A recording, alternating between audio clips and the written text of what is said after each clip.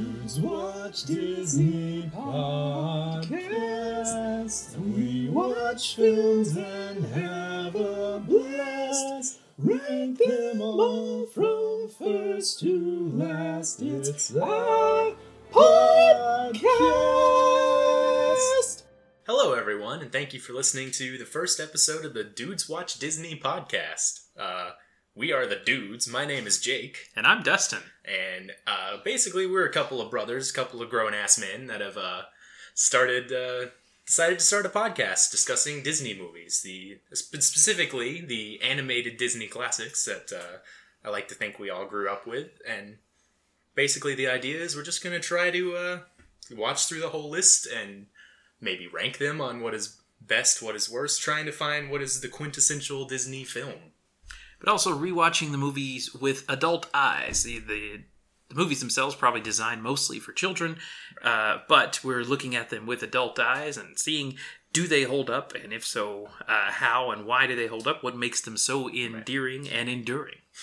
You hit that in the fake pilot episode, too. Yeah, well, it's a good question. I'm proud of it. It's a good question. And enduring, huh? Are the older ones still relevant? You'll notice while a lot of them get played on the Family Channel, or whatever it's called now, Freeform, Disney Channel also, a lot of them get played, but it's really like random which ones get played. Like, there's definitely films that get skipped over and never acknowledged. Yeah, like two of which we're going to review. Yeah, so like Snow White, almost never on TV. I don't know if that's trying to make it remain special. I don't know what the thought is on that.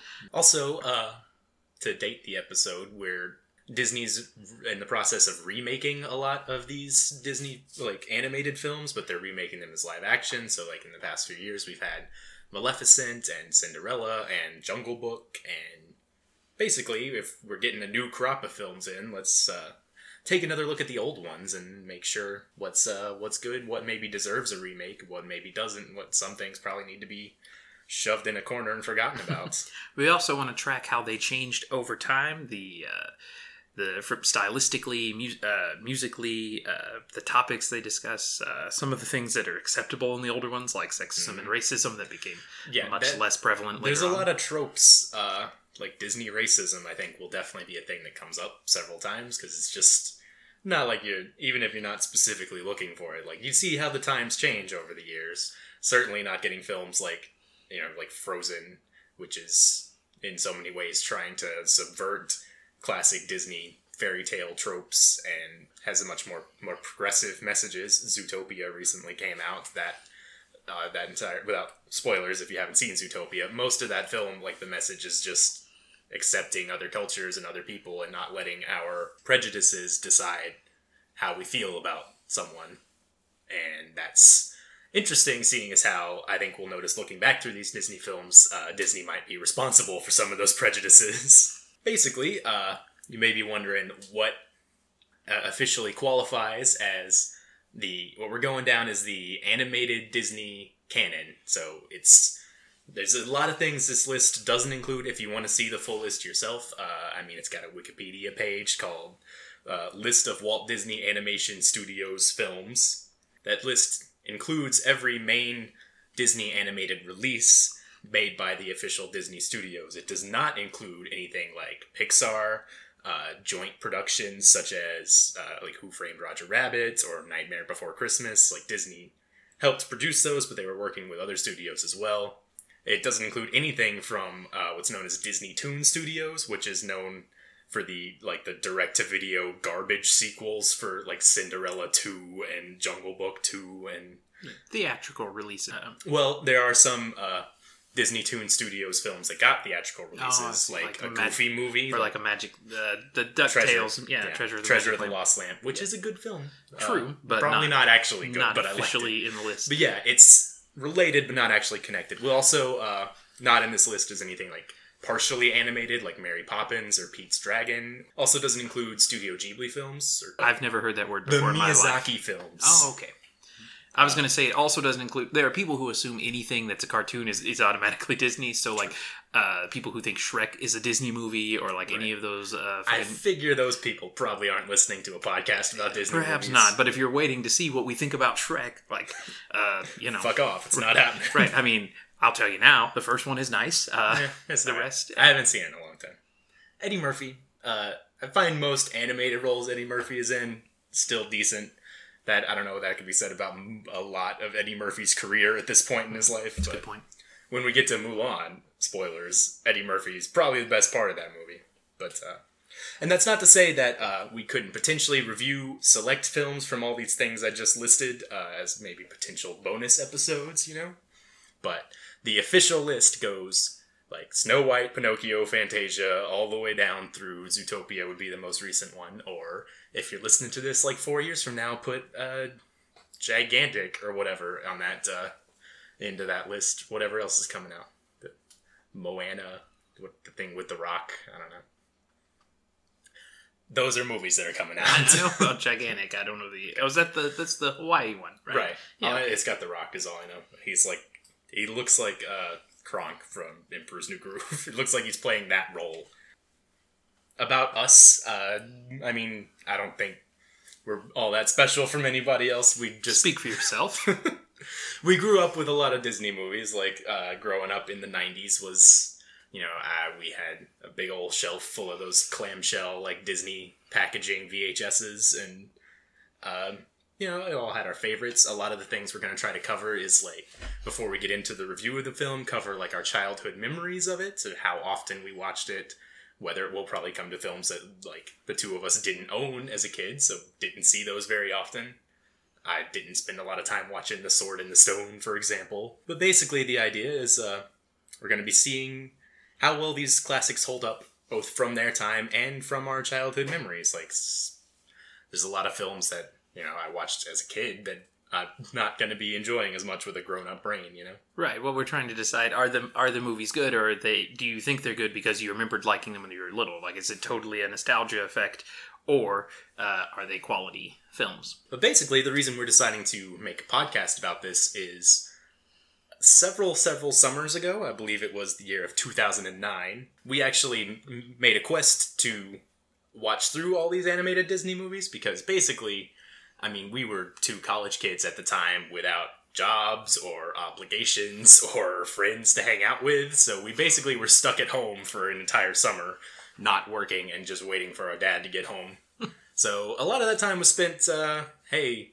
It started out with let's watch different wrestling pay-per-views like every week to give us something to do, and then we quickly burned through all of those that we wanted to watch, and then it became we needed a new thing, and then I think I had the idea of, hey, what if we tried to find every Disney movie and just see, because at that time there was a lot we hadn't seen, and we basically just wanted to see what was the best.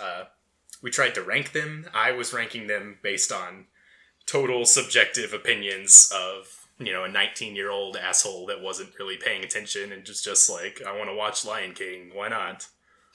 For me, at least, it was it was a fairly tumultuous point in my life where, like, I had 100% ran out of money, like, because I was, you know, as a college student, I was living off, like, scholarships and, like, student loans and things, right. And so... for whatever reason, like, the school year ended and I had like $150 that I had to make last for the rest of the summer. And so we spent a lot of time inside. Right, and we got most of our movies at that point from the library for free. Check them out, watch them. Like, that's another thing, is finding these Disney movies, if you don't own them, not the easiest thing in the world, because of the friggin' vault system, where not everything's available. Right. And I mean, you can get them on Amazon, but you're going to pay for them. Mm-hmm.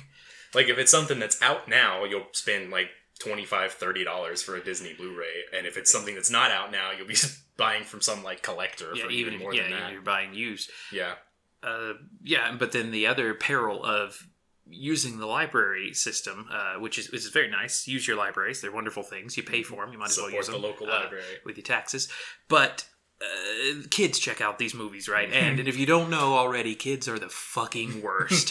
And so they tear up these movies, they and then you want to watch them. Yeah, kids can't take care of the Disney movies. Like, I'm trying to enjoy this cartoon, kid. I go to see every animated movie that comes out for the most part, and that means I have to deal with a lot of kids in movie theaters. And if you're a parent bringing your kid to the movie theater, side note, it's true, audience. He sees everything. Like, not even just the good stuff. Like, we recorded like a fake pilot episode to test earlier, and he name dropped Over the Hedge and Hoodwinked in over the course of that episode. For the record, I have not seen Hoodwinked. Oh, okay. I just have heard people talk about it.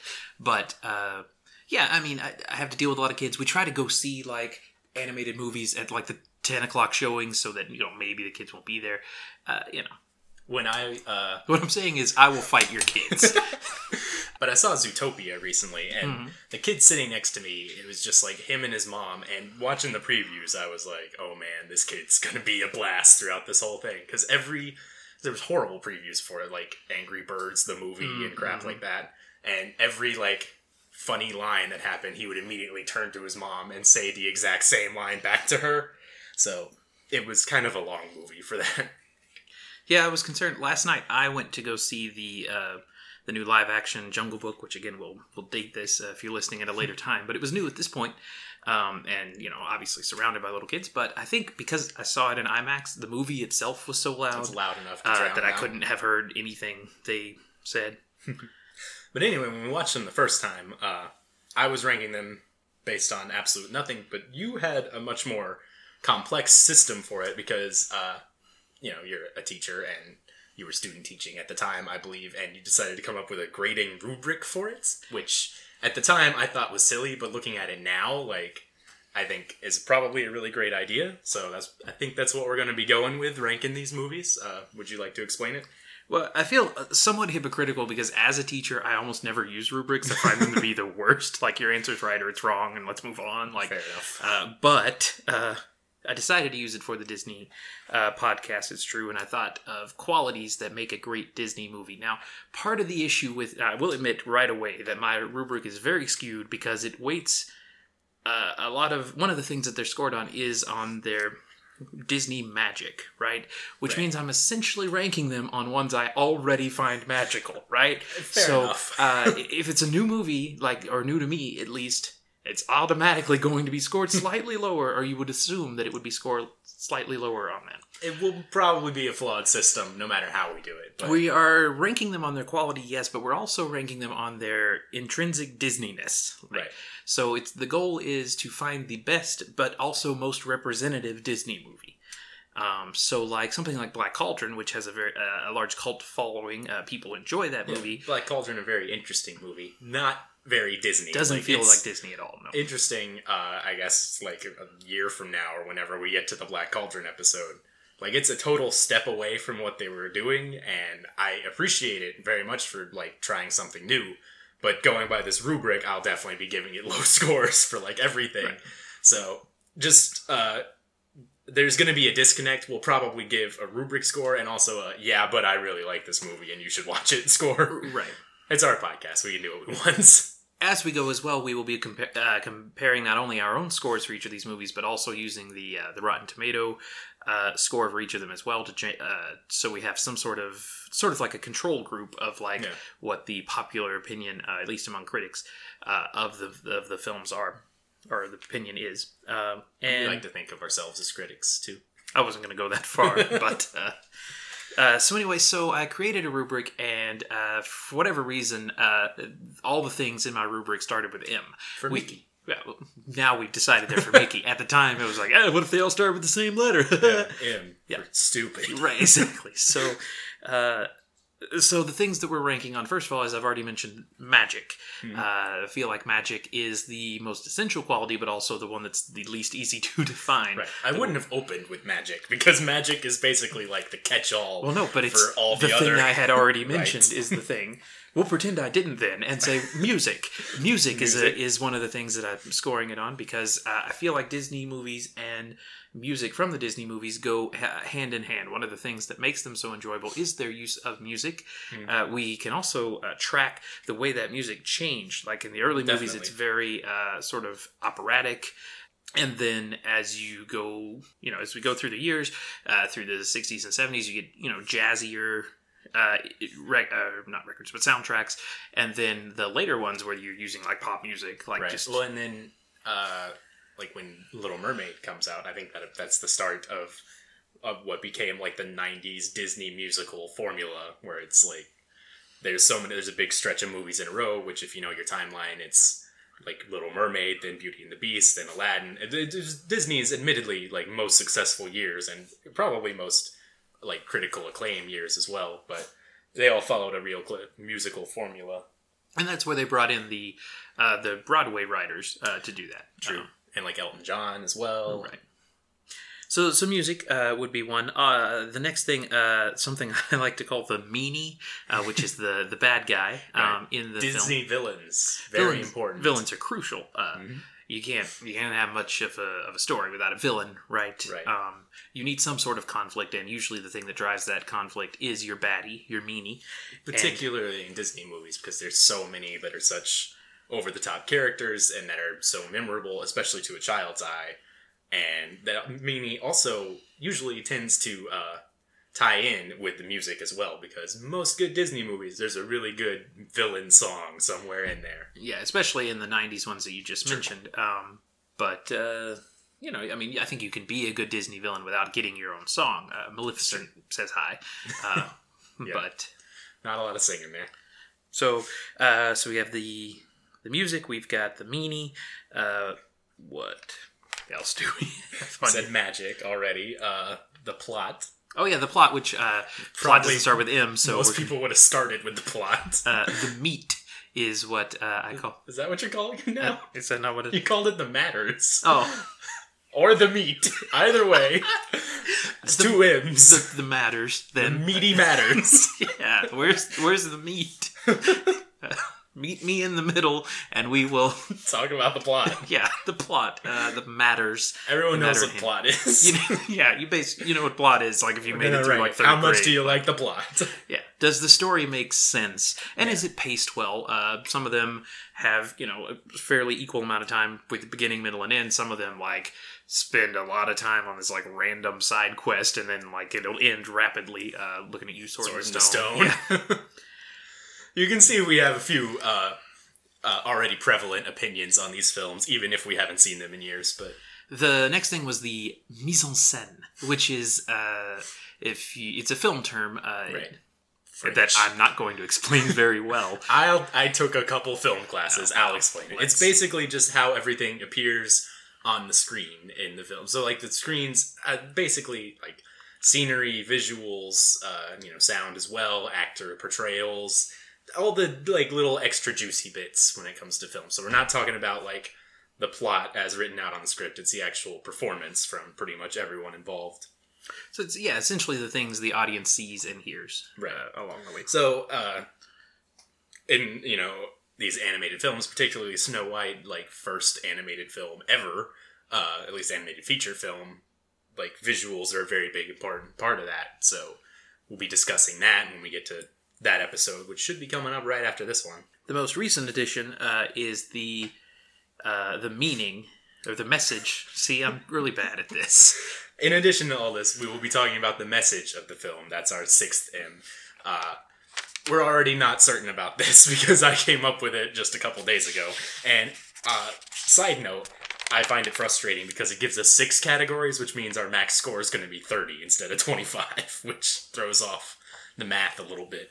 But I feel like the message of any film is what's going to be important. Is just discussing the general theme of the movie, and basically what you, the viewer, walk away with. Hopefully, you're not walking away from the movie. It's what you walk away with having watched it. Especially since most of these are, for lack of a better term, children's films. What are your kids going to learn from watching this, and in what way does that affect the overall quality of the movie? Because and that ties in a lot to the timeline in which it came out, because it becomes what values did we have in the 30s versus what values do we have now, and basically does the film have a lot to say, so let me see if I can pick up on a non-Disney example, the movie Fern Gully. Fern Gully has a very clear message. I don't find that it's very well delivered. It's kind of ham-fistedly shoved in your face the whole time. While you may walk away with, hey, maybe I shouldn't litter or whatever the hell, the way it's delivered to you is with Tim Curry being a giant ooze monster that sings about how he wants to eat the forest, and it's Captain Planet-y, and you're this is terrible. So that would receive very low marks in the message. One thing that we may want to address along the way in this podcast is, I mean, yes, obviously kids enjoy these movies, but are they just kids' movies, right? Like, no one thought when Snow White just came out in 1937, this is just for kids, right? Like this... I've got some numbers on Snow White that I did for like they're pulled right from Wikipedia, but it made millions and millions of dollars, and like it's one of the top 10 highest, like adjusted for inflation, it's one of the top 10 highest grossing films ever. So. Right, and I think if you think about it, especially like coming out of the like in the 2000s where you've got, you know, not just the animated things don't have to be for kids, right? Like in the age of South Park and Family Guy and all these things, like obviously kids do watch those things even though it's not intended for them. But just because something is a cartoon doesn't mean it has to be for kids. Like animation, I think, is just another medium. It's another way to tell a story. It doesn't have to be for kids. Now, obviously, because they started with fairy tales, they have a reputation for being kids things, and they market to kids because kids buy things. Like, well, the kids parents buy buy things. But so, you know, toys are an easy thing, costumes, all that kind of stuff. Right. But I don't think that they're necessarily for kids, or at least they weren't in the beginning. Now, you could argue that, right. We may discover like, oh man, this is we're doing it for the kids. This is some schlock. Yeah. Speaking of kids, another like talking point that'll be probably brought up throughout this. Neither me nor Dustin have children of our own, but I think this will be... Nor do we care for them, honestly. Yeah, in general, but I think will be sort of a general question would be like, is this something you would want, like when you have kids, is this a movie you're really going to want them to watch, own, and watch with them, and all that jazz? But that's basically the idea of the podcast right there. We just sort of wanted to do a little... maybe intro explaining everything so we can spend most of the Snow White episode focusing just on Snow White. But, I don't know, you have anything else you want to add? No, I'm looking forward to watching all these movies. Most of them I've seen before. Some of the... Right. Well, in 2009, we watched all the way... When we watched them in 2009, we went all the way up to, I think, Dinosaur was the last one we saw? Yeah. Somewhere around there. So there's a gap, and yeah, but we watched the main ones, and like as far as watching them in the movie theater, obviously the ones that came out before I was born, I didn't watch in the movie theater, obviously. But from, you know, as far as I remember, I watched each year when the new one would come out. I watched them through Tarzan. For whatever reason, Tarzan's where I drew the line, and didn't go back to watch a Disney movie until the Winnie the Pooh sequel, which came out in 2011, maybe something like that. Yeah. I still haven't seen that one, so I borrowed it from you like 3 years ago and haven't watched it yet. Yeah, it's a good thing I haven't wanted to watch it at any time during that time. I feel like you would ask if you really wanted it. No, because that's the funny thing about me and the internet. I tried to order off Amazon the original Winnie the Pooh movie and accidentally ordered the sequel, which I already owned, and then had to send it back. Oh, I thought you get kept the it. other one. But then I was looking for the sequel, and I was going to watch it one day, and then remembered I'd let Jake borrow it like 2 years before. So I can bring it next time. I'm good at keeping up with my stuff. Is basically what That's I'm telling not even you. the first time you've done that with Amazon either. Because it happened like the same week. Like I did it with that. When Captain America: The Winter Soldier came out, you were like, "I'm gonna order that," and then you didn't because you ordered the first Captain America movie. The two of them happened like within a week of each other. Like I don't know. That's alright. I tried to order a replacement cord for my external hard drive from Amazon once, and then they sent me like, I guess some packages got mixed up because instead I got like 20 bootleg Apple chargers that don't even really work that well. Like they won't work with my iPod, but Kelsey used them for her phone for a while, so I don't know. She's got an iPhone 6 or 6S or something now, so they've got the different cord, so now I've got like 20 of these things left and nothing to use them on, but oh well. But the point is, we're really excited about this. With it, when we finish each film, we will score it based off of our rubric. Then after we've done that, we will then add it to our listing. So at the end of each podcast, you'll hear us list our movies in the order we've ranked them, or at least once we get well in, we may just do the top we'll five. Give you an update every tell now you and what then. number it came in, and then remind you of what our top five looks like at that point. But we're really excited. We hope there are others who are really excited too, who are going to be listening to this faithfully. Hopefully. I'm hoping, and this will be cut if it becomes apparent I won't be able to do this, but I'm hoping we can upload these. I'm thinking every 2 weeks will be the schedule. Every other week there will be a new Disney film. I think that'll be easy enough because it means we only have to get together like once a month and we can record 2 of them and then I can just take my time editing them later. But hopefully by the time you're listening to this, we'll have already 3 or 4 movies recorded, and just you can start with Snow White if you want, or if you're a big Dumbo fan or something, jump into that. I think that's our plan is to do the first 4 or 5 and then release them all at once. So you can pick and choose from that point forward. Then we'll release more every 2 weeks or every month or whatever it is. So we hope you tune in, and if you're done with this episode, feel free to tune into the next one. So we're the Dudes Watch Disney podcast, and I'm Jake. And I'm Dustin. And we'll see you next time. I'm a dude. You're a dude. He's a dude. She's a dude. Dude.